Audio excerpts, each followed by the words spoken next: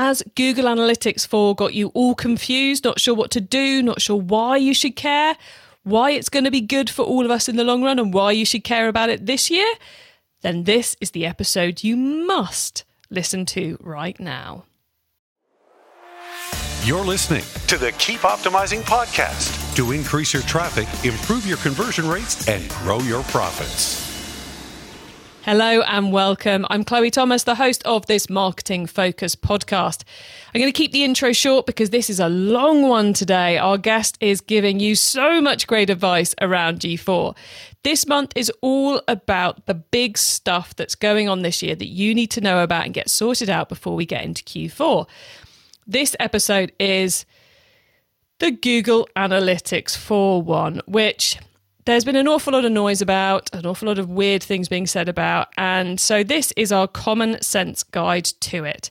We're going to be covering what it really is, how it's going to benefit you, and how to get it implemented, but don't worry, we're not doing the click here, do that. We're talking about benefits and the key things you need to know so you don't trip up during the implementation process and so forth. My guest has been busy implementing this for the big brands in the industry for the last 3 or 4 months. So he is fully tried and tested. He has done this hands-on multiple times already. And he's got some brilliant tips for us on how to step-by-step process this. It's an epic episode, but it is jam-packed with useful, insightful information, which is quite frankly going to save you a huge amount of time in doing the implementation and save you from tripping up further down the line, because there's a lot in here I had no idea about until I started this chat with Dan. So make sure you listen right to the end of the episode, because there's great stuff coming at you right the way up until the end. And I will at the end summarize it down into five even steps for you. Stay tuned. This podcast is brought to you by Klaviyo, the email and SMS platform built just for e-commerce brands. If you're marketing an e-commerce brand, you already know that data changes everything. More data means more power. And if your email or SMS tools can't handle all that data, they're probably holding you back. That's where Klaviyo comes in. Its top-notch personalization and segmentation help you send the right message at the right time, guided by unlimited real-time data from your online store and tech stack. Request a demo at klaviyo.com/masterplan. That's KLAVIYO.com/masterplan. Today I'm chatting with Google Analytics expert Dan Coleman, or as he describes himself on LinkedIn, marketing demon, analytics ninja, and e-commerce wizard. Plus, he's accredited by both the Chartered Institute of Marketing and the Institute of the Data and Marketing Association, which as someone who's done the CIM bit is properly impressive. I don't know where he found the time. Now, via his agency, Coleman Marketing, he's worked with many household names and startups over the last 20 years, including Phase 8, Virgin, Hotel Chocolat, and Cath Kidston. That is some brand experience. Hello, Dan. Hello. Thanks for having me. Oh, thank you for coming on. It is a pleasure to have someone of your calibre on the show. So thank you for being up for coming and joining us all. Good of you to say. Well, look, given you've had these whole 20 years, which is a few more than me in the industry, how did you end up in e-commerce all those decades ago? So I will try and keep this as brief as possible, but it's actually 24 years now since I've been first selling things on the internet. So I actually started out in the late 90s. I was working in IT. Found myself doing an IT support sort of IT manager role for one of the McLaren Group companies. So you know them from Formula One and the road cars, but they've got a whole group of other things they do. So I was in their marketing company doing this IT manager role. Happened to be talking to one of the directors, and it was just shortly after Amazon had launched in the UK. And he was kind of a thoughtful chap, and he said, Dan, you know what, I think this Amazon stuff's going to be big. Do you think we should try selling our caps and T-shirts on the internet? And me being IT and the internet being on computers, and me not really knowing any better, I was like, yeah, let's give it a try. So created like a little ragtag band of people to build an e-commerce website. We didn't even call it an e-commerce website back then. There were no platforms. There weren't even really payment gateways. We had to hand roll everything. But then we launched that, and of course the next thing, McLaren being very, very data driven, they wanted to know how it was performing. So we had to start hand rolling some kind of, wouldn't really call them analytics, but certainly some reports that were emailed out every week with some metrics like browse to buy ratio and other things that we thought might be useful at the time that hadn't really got the kind of the naming conventions that they've got today. So that was my kind of first dipping my toe into it. So that was end of 1998, beginning of 1999. It's a fairly successful project, and then over time, more people and more of the marketing people in other group companies got wind of what we were doing. By the time I left McLaren, I had a hand in pretty much all of the group websites, but still kind of pegged to IT. So I thought, I see myself at this point as a web guy. Mm-hmm. They see me as an IT guy still. So the only thing I could do was move on. And really the thing that I liked most was e-commerce. And I think the reason I liked e-commerce the most was because you've got this direct connection between what you are doing and the performance of the business. Your marketing campaigns can be seen as far in revenue. Your changes to the website, you can see whether the revenue is going up and down. All of that kind of stuff really excited me. So I went and found a pure play e-commerce business that would take me on. It was a jewellery company called Astley Clark. Spent a couple of years there. Moved around a few other pure play London-based online retailers over that sort of larger small enterprise or smaller medium size. Then while I was doing that, I came across a few consultants that were brought in, and I realised that I could probably do that myself, and it seemed quite interesting what they were asked. So I had my first kind of stint as a consultant for a few years. Everything was always about e-commerce. It was always pegged back to data as well. And I guess my consultancy differed from a lot of other e-commerce consultants, I think, in that it was where I had this technical background and an e-commerce background and an analytics background. I would be asked to kind of come in on a very short engagement to solve a particular problem. So it might be, we don't understand why our SEO performance has gone off a cliff, or we don't really trust our data in Google Analytics because it's very, very different to what our accountants are saying is coming out of the ERP system, or whatever it was.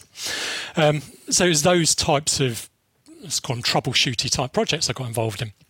So I did that for a few years. Got involved with an agency in the US, worked with them for a while on a lot of Magento projects, then decided I needed to go agency side proper for a bit. So I worked for an agency called Red Hot Penny as their digital marketing director for a few years, and then decided beginning of 2020 that it was time to go back to consultancy. Interesting timing. Handed my notice in the January, and by the time my notice period was up, we were 2 weeks into lockdown. So I was having to build this new consultancy career 2 weeks into lockdown. It seems like it was scary timing, but it was actually fantastic timing. Yeah, because everyone was, I remember talking to a lot of people about, you've got to run your analysis and make your changes a lot faster than you used to. And they're going, yeah, but the reporting takes us hours. So they were having exactly the sort of problem you've been solving, I would have thought. Exactly. And everyone was suddenly having to move their entire business online, and they were having to find ways to kind of do things quickly. And my network is strong enough that even if it wasn't particularly an analytics project or even an e-commerce project, people were just kind of coming out of nowhere and asking me if I knew anyone that could solve these questions, solve these problems for them. So it became this sort of almost like e-commerce and online marketing troubleshooting type gig for a while. And then over the course of the last 2 years, it's really sort of started shifting again much more towards the Google Analytics implementations and Google Analytics consultancy. And I do white label through a few agencies in the UK and US, where we, some of them refer to it as like the insights team, if you like, it's about supporting supporting the PPC teams and the SEO teams and making sure they've got the right data to hand and that the clients understand it and that they're not kind of at odds with each other, which has, I guess, set me up in prime position or pole position to take advantage of the change to GA4 that we've all had forced on us. So last couple of months, very, very busy. Yeah, bring us nicely into our key topic for today. But I think what your experience really shows, Dan, is how the importance of accurate data and easy to understand data is at the heart of all e-commerce problem solving. You know, it's like we saw during the pandemic, sales have gone up. Oh my God, we need the key to succeeding when sales are up is data. And then you have when the sales are more challenging as they are at the moment, the key to success is exactly the same things. I put together slide decks of how to get through the pandemic, and I put together slide decks of how to get through the coming cost of living squeeze. They have pretty much exactly the same stuff on them, just with arrows pointing up and arrows pointing down. So I think we could probably talk about that for the whole of this episode, but we're not here to that. We're here to focus in on GA4, Google Analytics 4, which I suspect some of our listeners are well into and others are being the proverbial ostrich about. And which are you, Chloe? I'm very into it, but I've done nothing, which does that make me a procrastinating meerkat? I don't know. I like that. I'll go with that. So let's start off with the basics, because guys, this is not going to be click here, do that. We're going to tell you the important stuff you actually need to know. Why should we care about GA4? To kind of frame that question, I think the first thing is, if we assume we care about GA, then we have to care about GA4. If we don't already care about Google Analytics, that's probably a whole other conversation, right? But based on who your audience is, I think e-commerce businesses, they're all deep into Google Analytics, right? So GA4 is just the next evolution of that.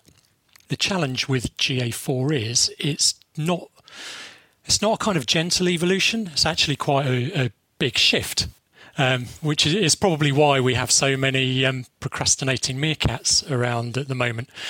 It was first kind of released in Google Classic way of doing these things in sort of beta form a couple of years ago, and most of us looked at it back then, thought, well, this doesn't look finished. It was quite unusual for Google, where, you know, with Google product releases, we're used to things like Gmail, which stayed in beta for about 5 years and seemed a very didn't change at all. Seemed a very complete application. Whereas GA4, when we first got sight of it, it was ugly, it was lacking features, it was difficult to set up. It wasn't really that intuitive, even for people who were quite experienced with Universal Analytics. So a lot of people just thought, well, I don't care about that, and stuck with Universal. What has happened recently, I can't remember exactly when they announced it, was maybe April time this year, March or April this year. Google actually announced that they were going to get rid of Universal Analytics, and they set a hard deadline for it, which is, if you're on the free version, it's 1st of July next year. If you're on GA360, it's 1st of October next year. And what they've told us is from that point onwards, Universal Analytics stops collecting data. So that's a real incentive now to move to the next version. And if you want to measure what's going on with your website, there are other analytics packages out there, but only Google Analytics really tightly integrates with Google Ads and things like that. So it's very, very difficult, I think, to run an online business without having Google Analytics in there at all. Unless you're saying Google isn't part of my marketing strategy, in which case, what are you doing? So for those who are listening going, oh, okay, so there's like a new Google. We've had new Google Analytics before. They look very similar. They're very similar to use. We just changed some code and it was all done. And I don't have to do that till the 30th of June, 2023. That's not quite the case. It's very different to use once you're in there. But more importantly, do not wait till the 30th of June. So let's do the timing one first. Dan, why should we have done this already at the point where the listeners are listening in August. So for those on the free version, the big one is that there isn't really a direct comparison between the data that you had in Universal Analytics and the data that you've got in GA4. So as you know, as e-commerce retailers, one of the really important kind of measures of your success is your year-on-year reporting. So how does July this year compare to July last year? Now, if we are relying on Google Analytics to tell us that, and we have got to July 2023, and we are trying to compare that to what it was in we're in GA4 in July 2023. We're trying to compare that to Universal Analytics from July 2022. You're actually going to find it's quite a difficult comparison to make. There are some similarities, and you can probably infer whether you're doing better or worse, but actually it won't give you perhaps the level of certainty that you're used to in making those comparisons. So this is why I've been so busy with implementations over the last couple of months. Those retailers that realised that they would need that year-on-year data have been coming at me from left, right and centre, and really kind of seeing if I can help them to get on to GA4 before the end of June, which obviously we've missed now. Yes, but if we missed the end of June 2022 to get that perfect year-on-year data, the sooner you put it in place, the sooner you're going to get that year-on-year data. And this is both in terms of going into analytics and changing the compare to previous year. It's also, guys, in terms of what you put into your spreadsheets, because it's counting differently, to put it in really layman's terms. It counts the same things differently, and it calls some things a little bit differently too. So whilst you could put Google Analytics 4 in place and ignore it, leaving your Universal Analytics in place as well until next July, and then refresh all your reporting then, you do need it in place because it isn't going to retrospectively get you the GA4 data. So is that what you're advising people to do, Dan, is put it in place alongside the Universal Analytics, and so long as it's there, you're okay? Yeah, absolutely. They're actually... There are a couple of threads there that are worth just touching on. The first one is that, yes, some of the things are named differently, but that actually goes down to some fairly fundamental things like your channel groupings. So in Universal Analytics, quite a lot of us would have customized our default channel groupings and said that if you had certain sources, certain medium combinations coming through, then we would say, right, that goes into paid social, that goes into organic, that goes into affiliates, those kind of things. We can't actually modify those in GA4. So what we have to do is make sure that all of our UTM parameters on any tracked links that we're putting out there are a match for what Google is expecting to ensure that we end up with our traffic in the right places. So that can take a little bit of time to get right. So just to give an example here, if you've tagged up all your Facebook ads with the source or the medium being Chloe's Facebook ads, Google's not going to recognise that as Facebook ads unless you change it to the UTM tracking that it's expecting. That's what we're saying, basically. Exactly that. And so simple but time consuming. Yeah, and it is one of these things that should be very, very simple, but depending on the scale of your digital marketing operation and how the agencies that you're working with actually work to deliver your services. So some we find it's really, really easy. We will just give them a recommendation. They will tell their PPC agency or their paid social agency. They will make those changes, and it is almost an overnight thing. Others, where they tend to have a much more, tends to be the big scalable cookie cutter approach ones. We're still waiting for some of those clients to actually get their UTM taxonomies updated. So that's one of the first difficulties we've got. So what we're seeing is when we start collecting that data, you don't even really want to use it for a couple of months until you're sure that where things are kind of landing within the channel groupings are in the right place. And I find that when I first put these out and leave it to run for a couple of weeks, the first thing you will see is unassigned as a channel will be quite high, because these are the ones that used to be called other in brackets in Universal Analytics, but that's the stuff that it knows it knows enough about where it came from to be able to put it somewhere, but it doesn't know where it lives. So it will just stick it in unassigned. So there's a load of housekeeping to do. So once you've got the technical implementation done, you then need to start doing this hygiene stuff. The other thing that's really, really important, and why you don't want to just leave it till the last minute, is we're no longer just on last click attribution in GA4. So there's the default attribution model in there is data-driven attribution, which has a 90-day look-back window.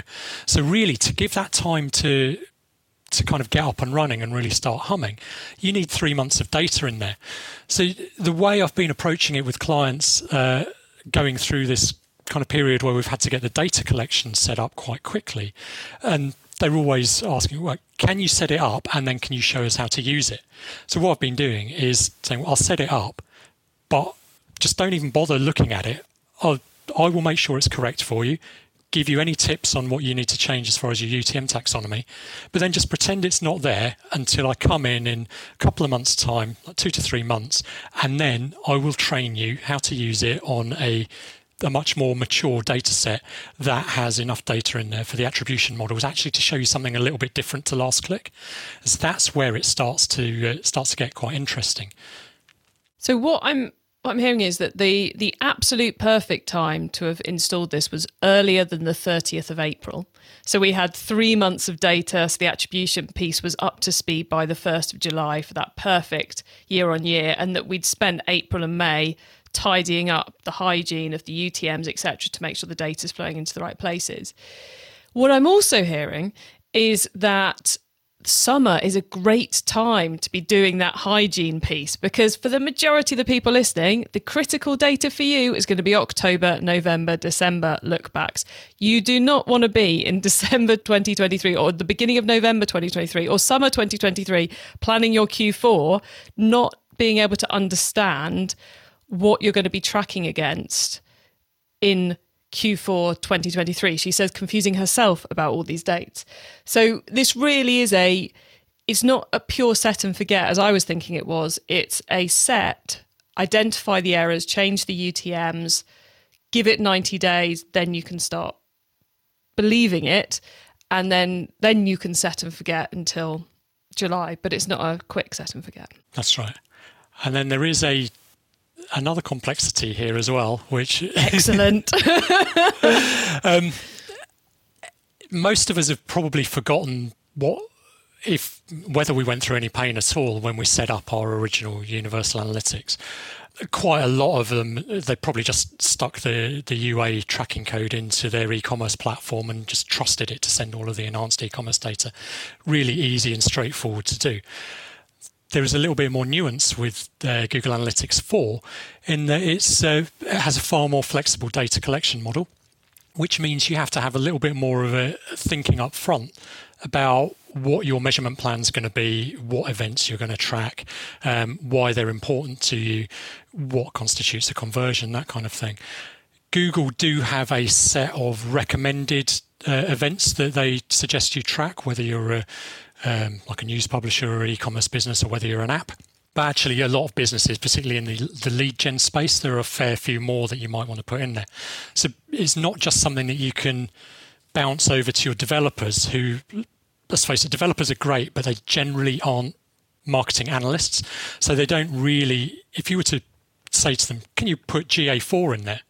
They'd make a good kind of guess at how it should be set up, but without having the hands-on experience of how it's going to actually be used within the business, there might be some things that would get missed. So what you need to do is really work closely with your developers and think about how it's going to be implemented.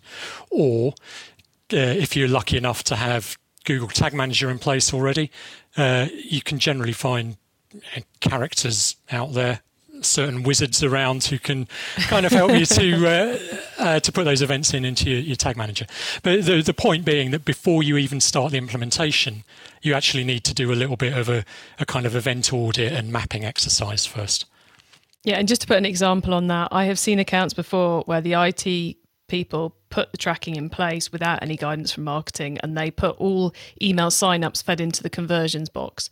So your conversions data is considerably better than it really is, because it's counting every email sign up as well as every processed order. And imagine what that does to your PPC bidding if you then integrate it into Google Ads. Well, exactly. It's kind of like, and that's the other thing I think it's worth actually mentioning is all these tools are increasingly talking to each other, so that, well, we know when we download it, we need and put it into our spreadsheets on a Monday morning, we need to take 5 off, or we need to multiply by X or whatever. Now's the time to eradicate those errors for your own sanity and use of time, but also so the systems have got the right data. And there's something else I was going to add in there as well, which I've just momentarily forgotten. Yes, Tag Manager. If anyone listening has not yet started using Tag Manager, is this a good time to implement that at the same time as GA4? Absolutely, yeah. So Google really give you 2 ways to implement GA4, either with the global site tag or with Tag Manager. But if you dig down into their documentation, there are some hints as to the direction of travel. One being that, yes, you can get the G tag in place, but within the documentation for how to set up in there, it says, and then you can move to Tag Manager at a later date. So if you can bear in mind that you're going to need some development support, whichever route you choose, it's the ideal time, if you've not got Tag Manager in place, to think about your data layer, think about what needs to be sent back to it, and then get a proper e-commerce data layer Tag Manager in place. You will then be able to put not just your Google Analytics tags in there, but things like your Facebook tags and all of your other third-party marketing tags. They all sit in there nicely. Most of them actually use the same metrics or same variables that you pull out of the data layer anyway. So it brings your total cost of ownership for your digital marketing estate right down. And it also means you can start using the same event classification across everything. So if you've determined start checkout as being this particular thing happens, you can make sure that matches up across all your tracking activity, which brings so much more sanity to everything. Dan, we're at risk of getting into click here, do that, which I promised everyone we wouldn't. So let's take a step backwards. We've also just kind of given people a massive to-do list without really extolling the benefits of why GA4 is going to be a good thing in the long run. So, which I'm assuming it is. Yeah, I'm assuming there's a good reason for having GA4, despite the fact that, we're not just doing this because Google said we have to. So why should we be looking forward to GA4? Why might we want to be looking at that data, potentially alongside the Universal Analytics, before the 1st of July 2023? To answer that, first we have to look at Universal Analytics and what that really was and where it came from, right? So that was actually really that type of analytics was first under development around 2008. If you think about how we were using the internet back then, most of us, we didn't have smartphones. Most of us probably didn't even have the internet at home. The majority of internet use was probably from the office in your lunch hour, that kind of thing. So it was very much session-based. So you could come on, you would always access the web from the same device. If you're coming on from home, it was likely to be the desktop over in the corner or the laptop. But otherwise, if you were accessing from work, likely it was the same machine every time. And it was a very much more simple time. Nowadays, over the course of 5 minutes, I could access from my laptop, from my desktop, from my tablet, and from my smartphone. Not to mention things like smart TVs and all of these other ways of getting online. We are very much more connected, and we are very much more hitting the same website from different devices at different stages of our kind of consideration journey and things like that. So Google Analytics 4, first and foremost, has been built to address that kind of session-based analytics challenge. So it is now built from the ground up to talk about or to consider a user, which devices they are accessing your website from, and which how many sessions they're coming in, and then what are they doing across multiple sessions. So it's doing a much better job at kind of connecting the touch points together. When you think about it from anecdotally, anything that you've bought online and your own experiences, the chances are you will have first been made aware of a product, maybe from a YouTube ad that you've seen on your smart TV, or from something that you've clicked on Facebook or whatever. There are various different ways that this kind of awareness happens that may happen on a different device to the one that you ultimately come through and purchase from. And it's probably a different channel has led to how you get to the site and stuff like that. So GA4, first and foremost, is an attempt to create an analytics package that reflects the way we use the web today. And so from our perspective as e-commerce marketers, it gives us a much more accurate data as far as our holistic marketing spend goes. We're no longer tied to just looking at, what did SEO do last week? Or what did PPC do last week, without ever really thinking about, well, if most of our PPC conversions are coming through brand, how did we actually get into the site in the first place? Because guarantee that they didn't come through a brand search if they'd never heard of us. So it's in many ways, it's more closely aligning to what we're all these days trying to do as marketers, which is to create that not homogenized, the wrong word, that kind of cross-channel view, that more customer-centric experience, which is exactly what the data is now giving us. It's customer first, hit and session, hit to go way back to the 90s, and session secondary. So that's got to be good for our understanding of our business and how to improve things. Absolutely. And that's why it's baffled me a little bit why there's been so much resistance to it. I can understand it that, as I said, the beta when it was first released was so clunky and difficult to understand that none of these promises could really be realised. But we're at the point now where it's still not perfect, and there is still a lot to come over the next 12 months as far as new features and more accurate data and things like that in there. But it is now getting us to the point where we can start to use a well-configured GA4 implementation and start to ask different questions of it and start to come up with different hypotheses on what might actually work for us. I think that's a really exciting time for marketers. Yeah, anything which helps us think better and in the new way, I suppose, has to be a good thing. Yeah. And Dan, I believe there's kind of some benefits for the world of audience creation and algorithm feeding in the world of ads coming with GA4 too, which it might maybe one of the things people want to dive into before the 1st of July next year.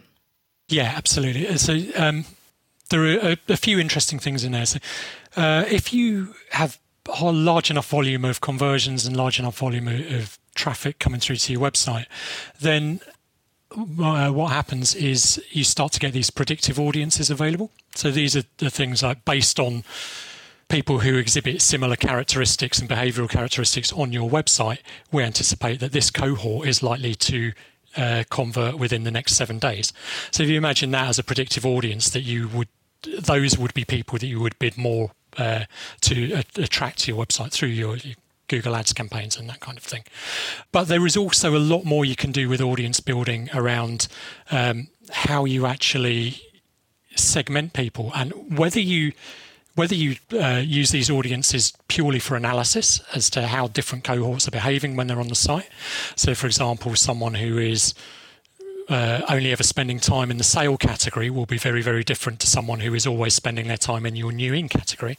And you can build segments like that. Now, you might just, as I say, choose to use that for analysis within GA4, but you might also want to build those audiences so that then you can start to have different types of audience cohorts that you then use for your bidding in the other Google platforms. Now that's had half the audience go, ooh, we've just lost half of you. Stop it, come back, carry on listening to the podcast because there's more tips to come. Dan, it's been an absolute pleasure picking your brains about Google Analytics 4 thus far. Listeners, remember to stay tuned right to the end so you don't miss out on Dan's extra insider tips and my suggestions for more free resources. Plus, I'll do a little mini summary of next steps for you when we get towards the end as well.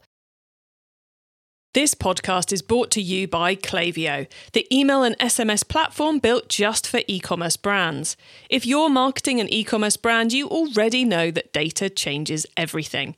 More data means more power. And if your email or SMS tools can't handle all that data, they're probably holding you back. That's where Klaviyo comes in. Its top-notch personalization and segmentation help you send the right message at the right time, guided by unlimited real-time data from your online store and tech stack. Request a demo at klaviyo.com/masterplan. That's KLAVIYO.com/masterplan.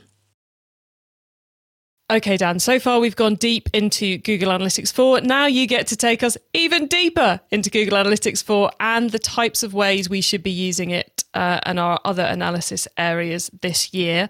So for the following questions, your answers can be anything to do with analytics and e-commerce in general, I guess, which of course includes everything we've already been talking about. So Dan, are you ready? Yes, let's go for it. Okay, let's start with newbie advice. If we've inspired someone to take their first step, what do they need to know to give themselves the best chance of success?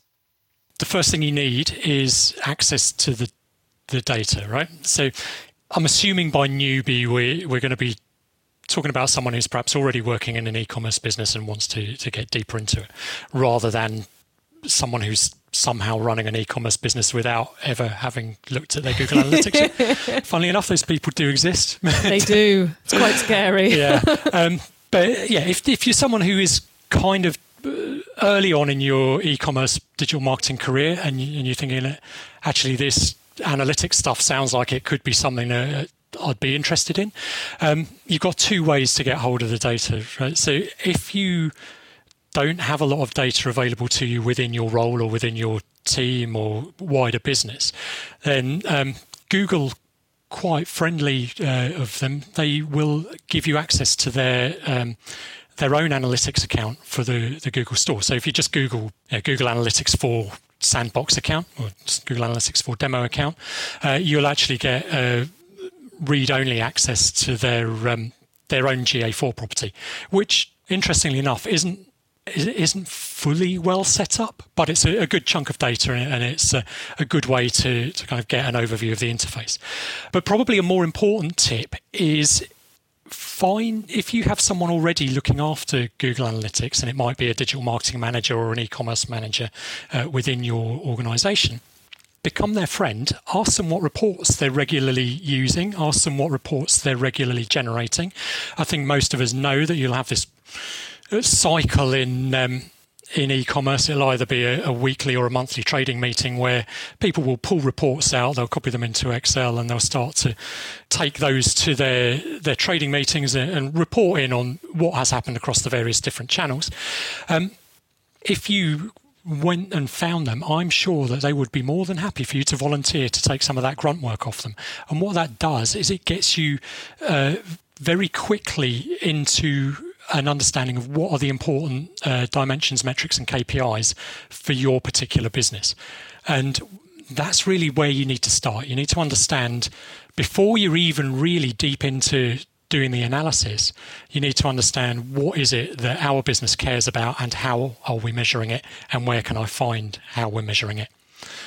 That's the newbie advice. Make friends with your digital marketing manager and offer to help them. Yeah, one of the best things you can do if you're not already there. Build the report so you see how it's all going on. Now, once you've started, of course, you've got to keep optimizing. So what's your favourite way to improve performance? 3 things here. So the first one, and I've done this quite a lot with e-commerce businesses that I've consulted into, and it's about getting this mindset shift. So to go from a reporting mindset to an analysis mindset. And actually, GA4 does help with this a lot because the interface is much more stripped back and you have fewer reports out of the box in there. It's much more designed to be bespoke to your own requirements and to answer more ad hoc questions and kind of test hypotheses, rather than just look at the same report every week and see whether we're up or down across the various channels. We kind of got to get out of that. Every time we do these reports, PPC did X dollars, SEO did Y dollars, and so what we've done is we've asked the agency to find a way to increase the ROAS or find more efficiency, and I've told them this. That's a reporting mindset, and it doesn't really help with optimization very much. You're actually offloading the optimization on these agencies and hoping they're doing it for you.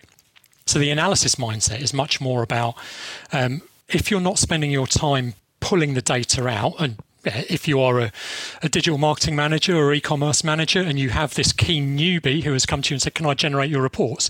Absolutely use them, so you can then spend the time on the Monday morning thinking about, okay, so last month or last week we thought we would test this, or we had this hypothesis that if we put more into this top of the funnel channel, then we would see results come through further down into our PPC or our direct or whatever it may be, or our email list would grow, whatever it is, and start to reframe the question. So rather than it being about telling people what is happening, actually think about your weekly analysis more about asking, what if we did this, or what actually would happen here if this was the case. A lot of what if type questions, and then you follow those up at your next kind of pulse to say, okay, last time we asked what if, actually we found that what happened was this.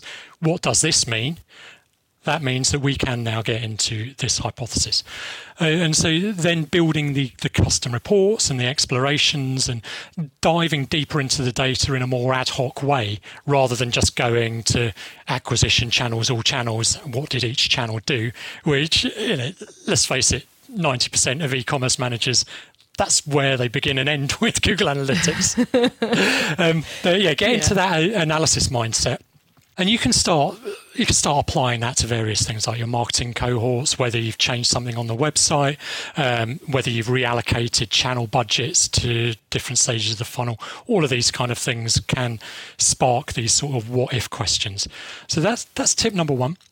Number two is you need to really, really get out of this last click mindset. And I know we talked a little bit about how GA4 has the attribution modeling in there, and so it baffled me that people have shied away from it so much, because for as long as I can remember, really, people have been coming to me and saying, attribution modeling, that's the next big thing. Can you help us come up with an attribution model? And 9 times out of 10, my answer has been, you're not ready for it. But yes, I was having a debate with someone the other day around I'm fed up of people saying they care about attribution and they're only doing $100,000 a year. It's like, ignore it. You have bigger problems. Yes, ignore it. Exactly. But it was one of those things that became the absolute hot topic a few years ago. And it was almost like mobile was in 2008 or 2009. Everyone saying, we're all going to have mobile websites soon. And then 5 years later, we finally did. And then attribution, it was probably 5 years ago, people started coming to me saying, can we have attribution modeling? But people, they then are given the opportunity to use it now with Google Analytics 4. And their first response is, I like it. And they just want to go back to this last click, easy to understand stuff. So you really, really need to kind of force yourself to get out of that and think a little bit more about, what can I do? How can I now use this new tool that it's not perfect by any stretch? It still relies on clicks to the website, so you can't see what has happened as far as view through conversions and things like that go. But you do have a darn sight better data in order to understand the different touch points prior to your conversion.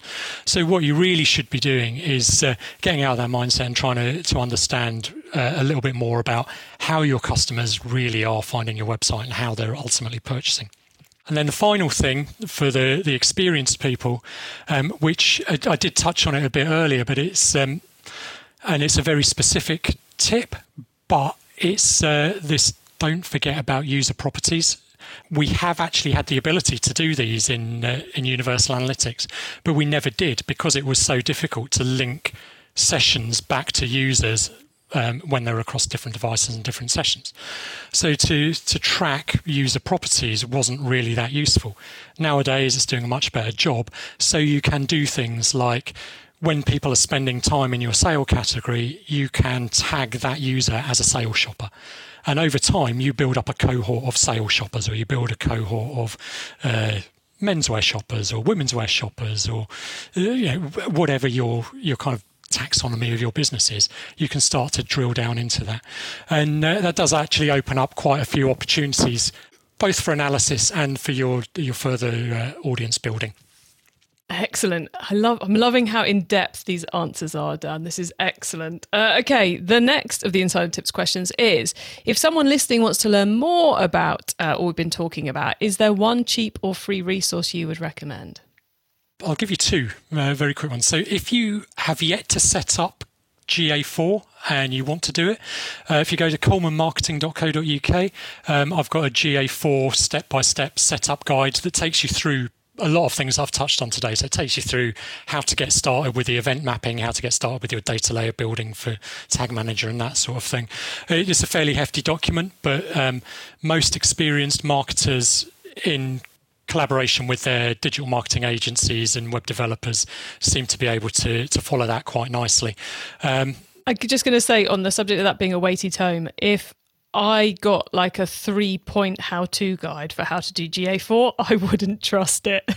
So this is almost one of those areas where I'm going to judge the validity of the advice I'm getting on its length. Yeah, absolutely. So I'm all up for that being an in-depth guide. Yeah, so it is very much my process, and I have been going through an awful lot of GA4 setups recently, obviously to meet the end of June deadline for a lot of retailers. And it's the exact process that I've been following for all of them. So it's tried and tested, and I know it works. Excellent. But the other thing that I'd recommend, and even for fairly experienced e-commerce marketers, is to have a look at Google Skillshop courses on Google Analytics. Most of us have kind of been self-taught as far as GA goes. And I think that's where some of the resistance comes in, that you could go into Google Analytics, you could have a look at your traffic and landing page reports, and you could understand them. It's worth, just as a refresher, going and spending a few hours running through those Skillshop courses from Google as well. And just, you don't know what you don't know. And so even experienced marketers tend to get something out of those. Excellent. Okay, the last question then. Finally, crystal ball time. What's coming up in the next 6 to 12 months that we should be getting ready for? I think you touched on one of these earlier. So there's going to be much, much deeper integration between GA4 and Google Ads in particular. I briefly mentioned some of the predictive audience building. And I think what's becoming apparent is, if you're a Google Ads user, you'll see that your optimization score, it's creeping up, the percentage that you'll get for having GA4 linked to your account, right? So it was you can get a 1% better score, and now last time I checked it was up to 5 or 6% better, and that's going to be a creeping thing. And I think that kind of gives us an idea of the direction of travel. So you can't really, even if you want to use a different analytics package for your reporting, that's fine. But I think if you are relying on Google to send business to your website, that integration is going to get tighter and tighter. The other thing that I think is going to come up that it's going to be a bit of a wild time for us, in particular characters like me, is the amount that regulation like GDPR and the American equivalents are all kind of impacting what's happening. So I think a lot of the sudden push from Google to say Universal Analytics has to be sunset, and actually we're not guaranteeing, or we're not committing to keep your data for more than 6 months, is because there is a load of regulatory stuff going on between the US and the EU right now about how US companies can access and process the data of EU citizens. And so privacy is going to become a much bigger part, and it seems that every time they think they are tiptoeing towards cracking it, you'll have another ruling which you see the articles that come out through the marketing blogs and things like that, the kind of quite dramatic ones. Germany declares Google Analytics illegal, that type of stuff. I don't think we need to panic, but I think there will be quite a lot of evolution, and that might mean that we get slightly different sets of data to we're used to, and we might have to start to rethink some of our analytical processes as a result. I don't think we'll get less data, but it's going to be very, very different. The other thing that I think is going to come up, which is kind of related, once we've got GA4 out of the way, as I said earlier, Tag Manager is my recommended approach for implementing GA4. I think we are going to start getting nudged towards server-side tag containers fairly soon. These are something that you can use right now, but they aren't really great at supporting a lot of the marketing tags that are out there. But I think what will happen is once we're all on GA4 and we're all pretty much tagged up through Tag Manager, the next thing Google will say is, right, I think it's time for you to start moving all of your tagging over to server-side containers. So that's probably the next 18 months for us. Very nice. And I think it's kind of worth zoning in on two of those pieces there. One is those of you who saw the death of a Magento version and then moved to Magento 2.0. This isn't one of those. Google Universal is going to die. It's not going to get extended endlessly. And I think one of the other really interesting, potentially philosophical points about all this, which I promise everyone I'm not going to dwell on, but is worth noting, is that Apple's reaction to all the privacy updates was iOS 4 or 14 or whatever number it was, and onwards, because that was their reaction to all the privacy changes. This GA4 is essentially Google's reaction to a lot of the privacy changes. So a very different approach, all being driven by the same movement forwards.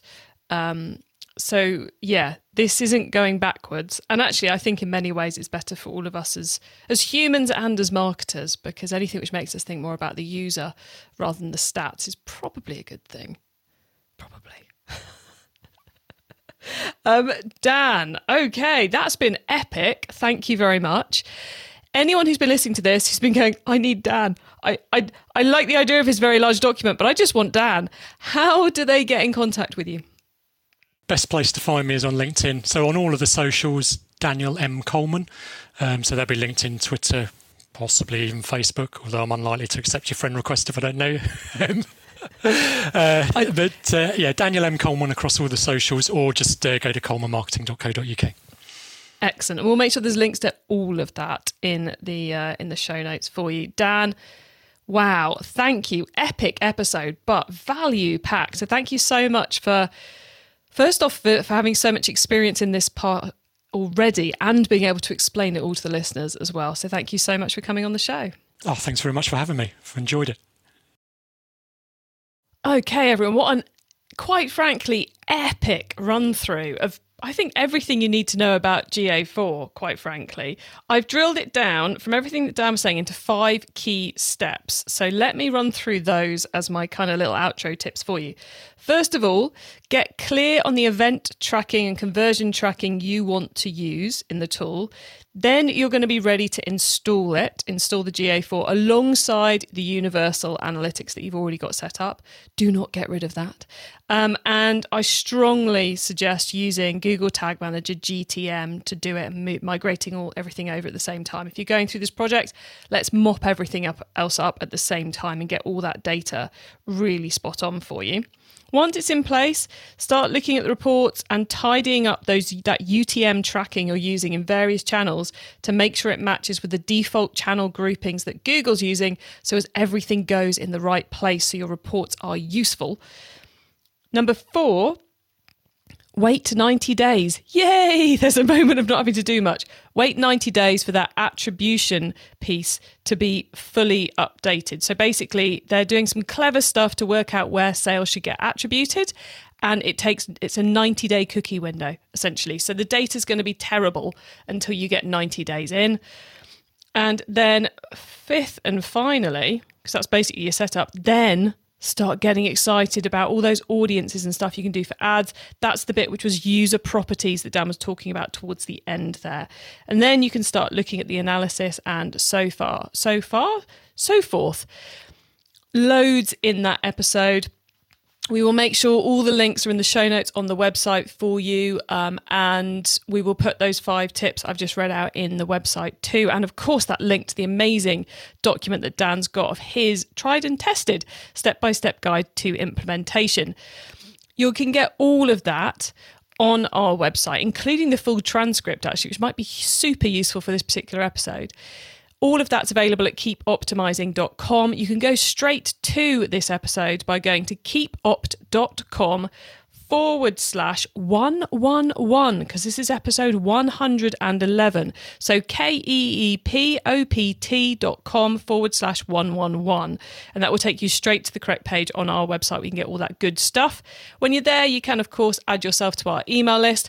And you can also sign up for our monthly Q&A webinar, where I'm really hoping we can find a date that Dan can do, because I suspect this is an area where quite a lot of you are going to have questions. And that we'll be doing at the end of this month. Thank you all for tuning into this episode of the Keep Optimizing podcast. I know it's been a bit of an epic one. There's a lot in here, but this is probably the most important thing you need to be taking or dealing with in the world of e-commerce foundations this year. So worth spending the time on doing it properly, as we've just heard. Now, if you've enjoyed the episode, check out the rest of our Q4 updates, which we're bringing to you all this month to help you make sense of all the key things which are going on at the moment. And please spread the word, because I think GA4 in particular is one that a lot of people are getting bit confused and frustrated with, and certainly one where, as we've just learned, if you set it up badly, you're going to be building in problems for yourself in the future. So please do tell your fellow marketers to have a listen to this episode, because we produced this whole podcast and this episode to help all of you have an easier, more successful life as e-commerce marketers. Have a great week, and make sure you listen to our next episode so I can help you to keep optimizing your marketing. Access everything Keep Optimizing at keepoptimizing.com. That's with an S, not a Z.